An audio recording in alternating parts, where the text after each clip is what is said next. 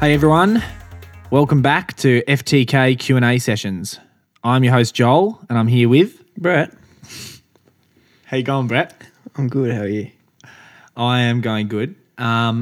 Big shout out to everyone for the kudos over 500 5-star reviews. Obviously they didn't listen. I said get us to 500. We're on 503. Please go and unlike it. Be one of those 3 people. Yeah, we're almost getting too many now where the Spotify head office is going to get alerted. Like, it's like too successful. They're like, these guys must have bots listening. Yeah, exactly.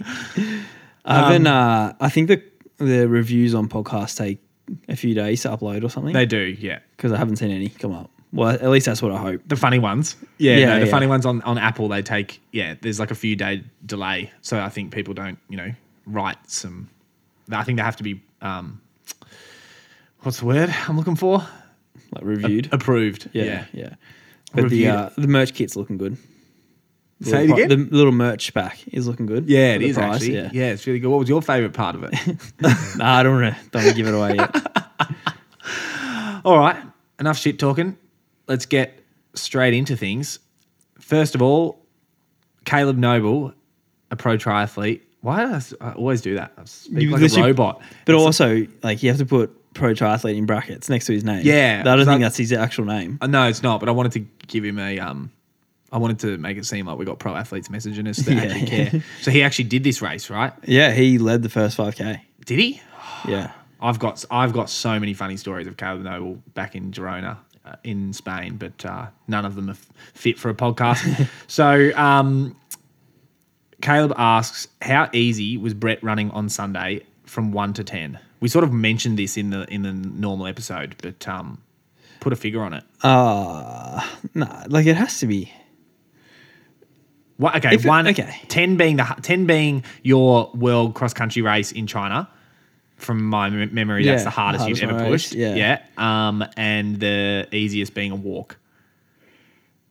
No, that's a shit scale because you're going to be like 7. All races will be like over 7 or 8, right? 1 being, geez, I don't know. We should have thought about this. Answer the goddamn question.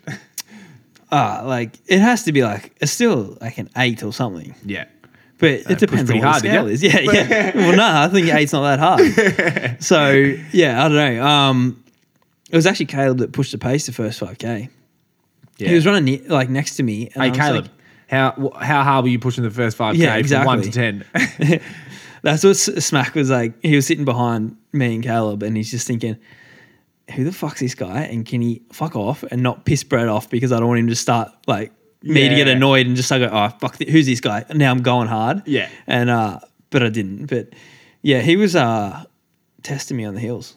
Yeah, he'd be pretty strong. Yeah. I think he came 5th maybe. Yeah. I think he ran 64 something. Yeah. I think he held like 304s or something, which is a bloody good run. Yeah. No. So he's been listening to us for a while, I think, because he messages me every now and again. He always, he says, like, I absolutely love you on it, Joel. Not sure about your co-host, but... Yeah. I think I had a few more gears definitely, like if I really had to. Like Smack made me pick it up in the last bit, but yeah, if I really wanted, I think I could have kind of went hard. It was such a nice day and it was a pretty good course. So I reckon could have run pretty fast if I wanted to. Yeah, it was such a nice day. You were looking out being like, oh, perfect Sunday, beautiful weather. Wouldn't want to do anything else. Great day in the office. Oh yeah. I was waiting for you to catch up. Wait, did you see me do the I did like the head fucking thing where I like kind of cracked my neck and scratched my head? Did you? It was on the live stream. No, so didn't watch the live stream. But that thing we were talking about, but it's just a habit. But Sean Whip sent it to me, and so I like did the thing where I like put my like head to both sides. Let's explain also for the listeners that don't know what Brett's referring to. After Gold Coast, I took the piss out of him about the live stream because he was doing the camera zoomed in on his face and he scratched his hair as if as if your hair is itchy at 17 kilometers into a half marathon. It was just, there was nothing more to it other than showing the camera, I'm doing this so easy, I'll just scratch my head.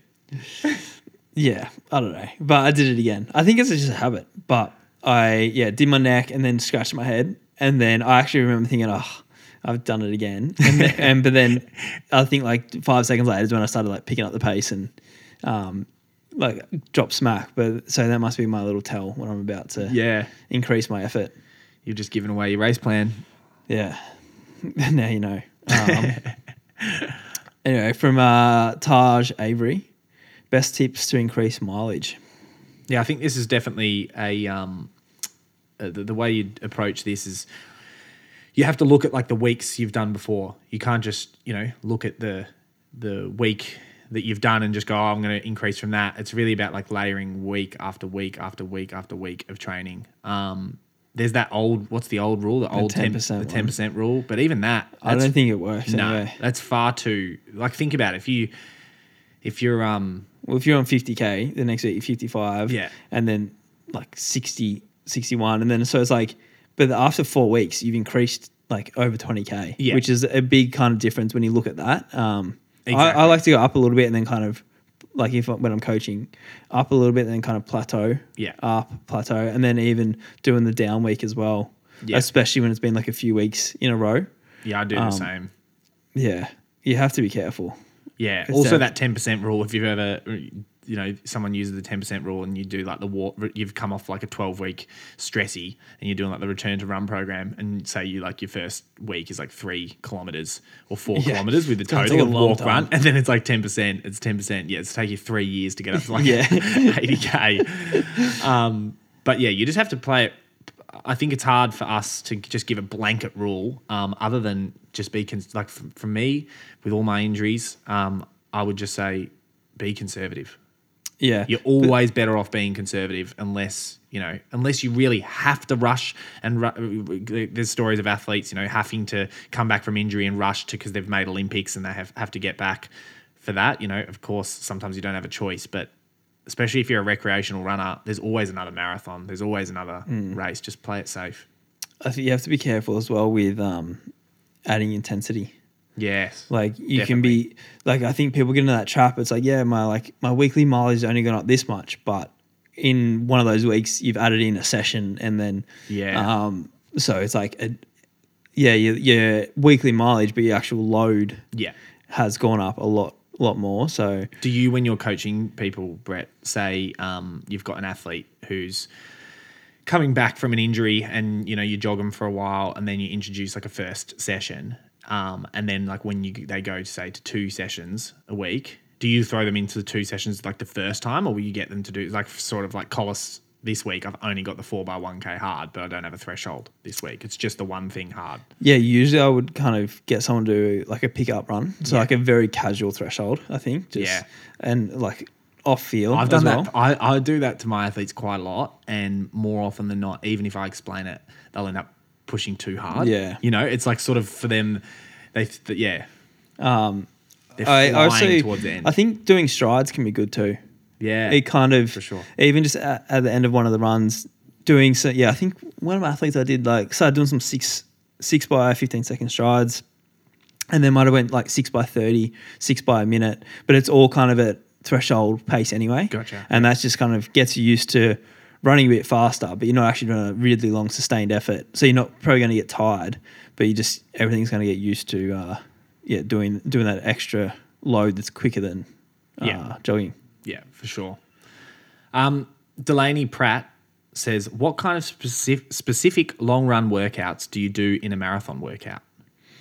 I think I've written that wrong. It means like in a marathon block, I think. Yeah. So it's like what kind of specific long run workouts do you do in a marathon block? Yeah. So it's hard because my Friday session, it's like I say I'm doing a session, but I'm pretty much doing a long run. Yeah, Like distance-wise at it's least. like 30 plus K. So it's pretty much a long run, and I'm doing a lot of it hard. But then, Sunday, most of my long runs are just fairly easy. Like right now, I've been doing a lot of 35Ks at Fernie. So Fernie is a session in itself. It Almost. is, It's very difficult to just go and run an aerobic consistent exertion at Fernie just because the hills are so steep. Yeah. But there's been times when I've done like the last 5K at race pace, or the last, not quite race pace, but like kind of a race effort, or the last 10K where I'm really getting rolling, getting down to like low, like 310s or something. Yeah. which is good because obviously you have a lot of, it's the end of the week, you have a lot of training in your legs.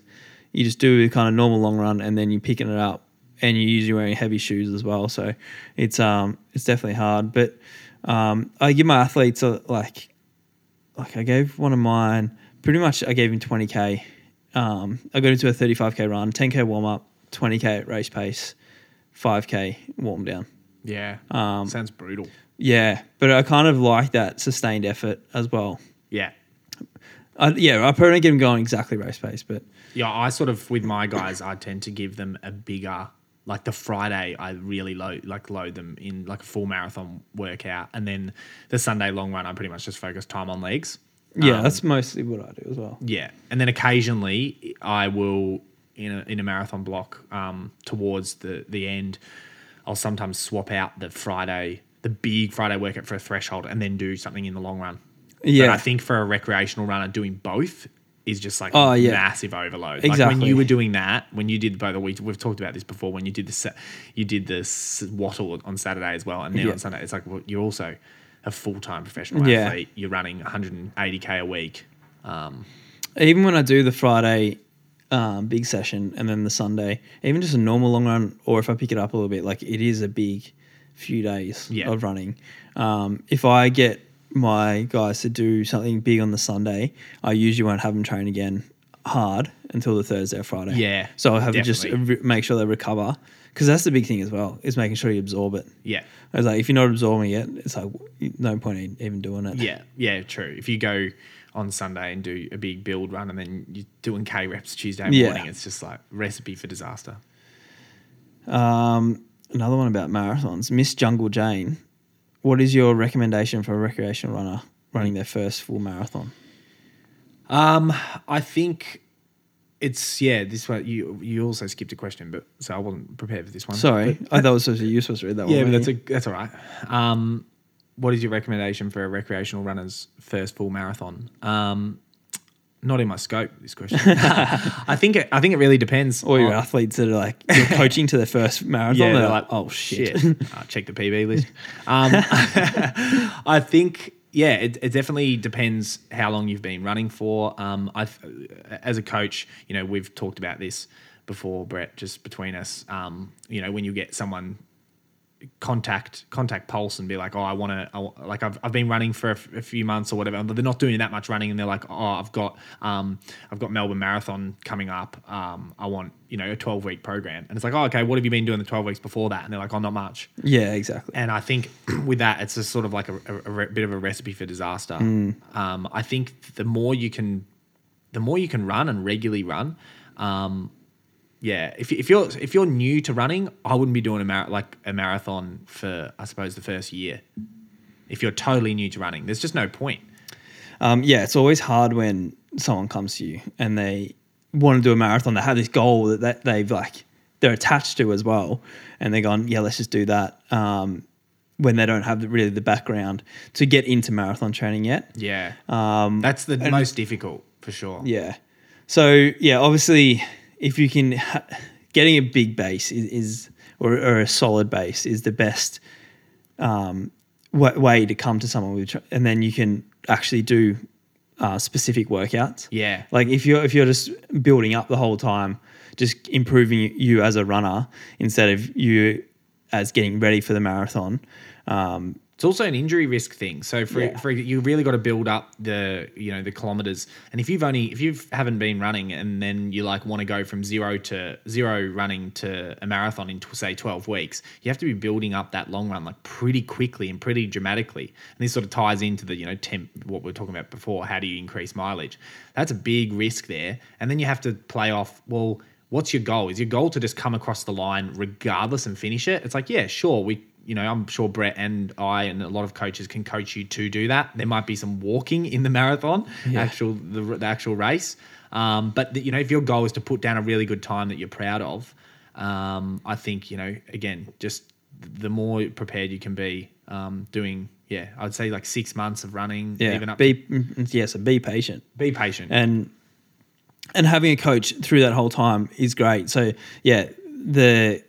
if you want to get ready for Gold Coast next year, that's a great and like you're Yes. thinking about it now, like that's great. Exactly. Or Melbourne, and because you'll find it so much easier, and you will enjoy the training so much more. Yeah. If instead of going, all right, yeah, we're 10 weeks out, let's now try to get ready, and you're struggling to get through everything, and then you get to the day and just you struggle through the race. Where if you're actually confident going into the race because you're feeling like you're a better runner, then it's going to be a lot more positive experience. Definitely. And also in that the marathon is damaging to your body. So if you're not prepared for the training or whatever, and you're just doing it, and one, you're going to find it so hard, you're probably going to fall out of love with running if you're going into a race like that underprepared. And two, the damage on your body, you'll probably end up having to have like a lot of time off anyway after, and then you've sort of ruined chances to target other races and stuff like that. So yeah. Yeah. Hopefully, like a lot of people go, oh, I want to do my first marathon, and without like that much running experience, like you can definitely just take steps to doing it as well. Yeah. Like run a 10K, run a half marathon, then run a marathon. Yeah. You don't have to jump straight to the marathon because it's somewhere on the way that couch to 5K program, someone like misread it and it's like, oh, couch to marathon program. yeah. I feel like a lot of people do like they go, oh yeah, I want to do a marathon, and they do another one, then they go, you know what, I want to go and run 10K now. Yeah. Like it kind of the fun gets taken out of it because it does do so much damage on your body. Well, sort of another example of what we're talking about. Sean Stokes, our mate, who when we lived with him in Hawthorn, he was training up for a half marathon, and he did that, and he ended up doing it, and he sort of hated it, and then didn't run for a year, and then this year, up in the lead up to Mornington, I sort of coached him for 12 weeks up into the race, and it was just such like a goal oriented, and he did it, hated every second of it, and then hasn't run since. And Duff, our other mate who does the mixing mastering for us, he said, he's like, why don't you just run like a few times a week, and it will make it so much easier for when you decide to, like, even if you just tick your legs over and just keep that consistency, then next time you decide to pick a race goal, you don't have to start from scratch again. Yeah, and go through all those little niggles you get, getting back into it, and having to get through a month of it just being shit. Congratulations, Miss Jungle Jane. You just got the longest answer of a question Yeah, exactly. Mickey Sinclair says, what are your thoughts on doing some workouts on a treadmill? Mickey Sinclair is my athlete, so thanks for that. Do you let him do workouts on treadmill? Yeah, get the hell off the treadmill, Mickey. Yeah. Next question. Yeah. That's for you anyway. I'm not a huge fan of it, unless there's a reason. Yeah. Like, even if it's bad weather, like, go on the treadmill if you want. But I just think if it's nice outside and you just go on doing you don't learn to pace yourself either when you're on the treadmill. I did have one athlete that did heaps on the treadmill, and we just kind of set the pace and just stick to that, and then kind of got into the race, and it was just like all kind of foreign and like a bit harder pacing and stuff. So because you're dictated by the machine rather than yourself. Yeah. So, and I told him like I want him running a lot more outside, unless like he really has to. But and I feel like he's gone a lot better now. So yeah.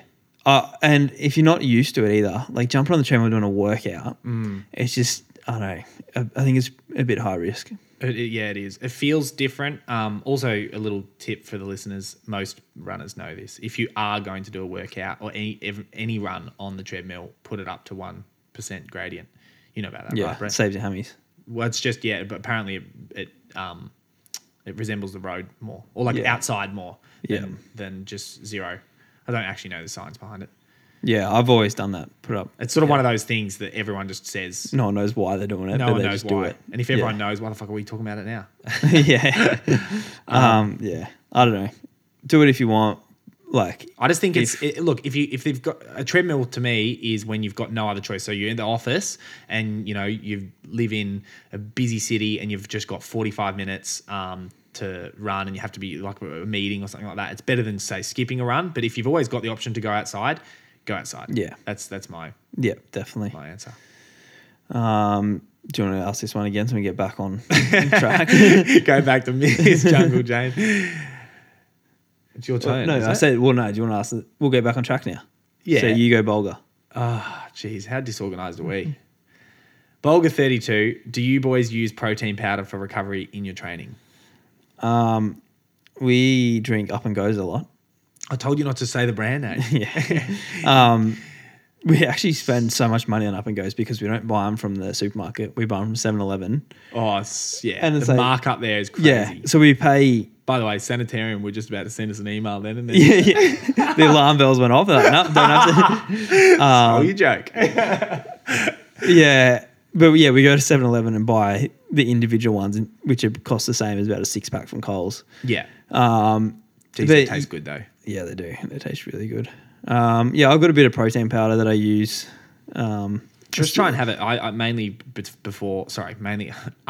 Wouldn't that be bad? I didn't realize I was having like milky protein before workouts. Yeah. 20 minutes before, right? Yeah.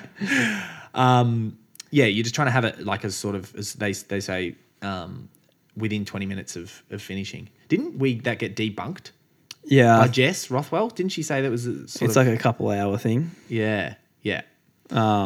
Yeah, but I think it's like if you're away from, if you're not going to get home soon, like if you're finishing at your house, then you can quickly make some eggs or something, which is probably better for you. Yeah. But yeah, if you're out at Fernie or something and it's going to be an hour until you get home, I usually just go through Macca's drive-through and get a bacon egg McMuffin and a chocolate thick shake. Yeah. When Well, the 'cause you're just when the trying to- milkshake machine's working, the ice cream machine. Never. Yeah. Because you're trying to replenish obviously carbs and Yeah. protein. But yeah, they're definitely. I recommend my athletes to be having that sort of thing because like nutrition. Yeah, people seem to in running, especially with recreational runners, they focus so much on like pre-nutrition, but then it's like after.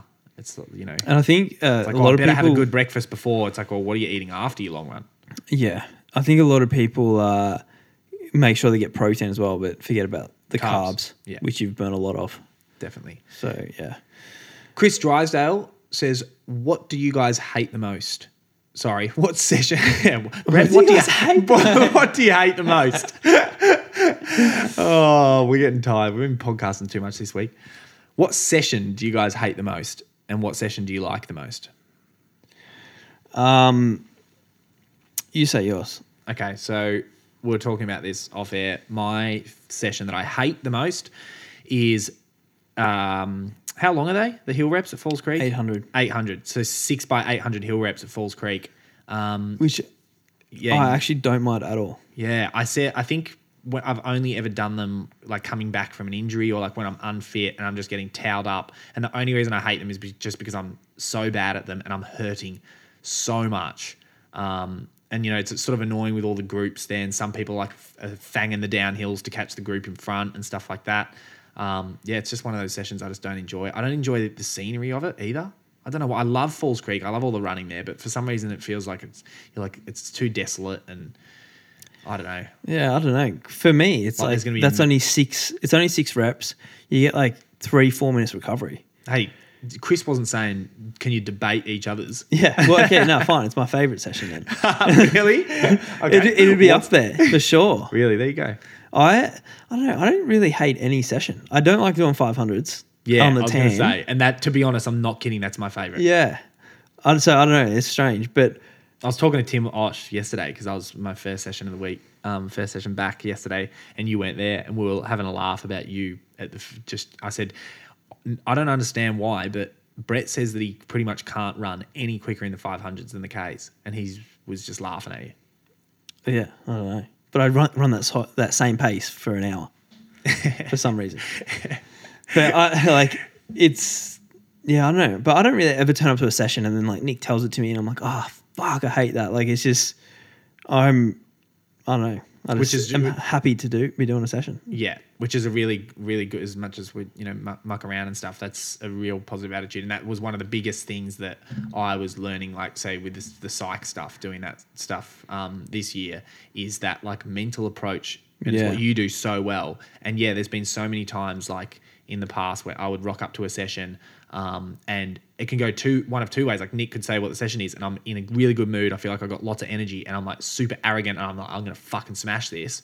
Or I'm really tired, I didn't sleep that well, and then it's really hard, and I'm like jogging with you, going, "Fuck, this is gonna be so shit." And it's like I feel like I've heard that a fair few times. Like, well, you hear the times, and you're like, yeah, I'm like, fuck. Yeah, I heard this good thing the other day. It's like, not I got to do this, I get to do this.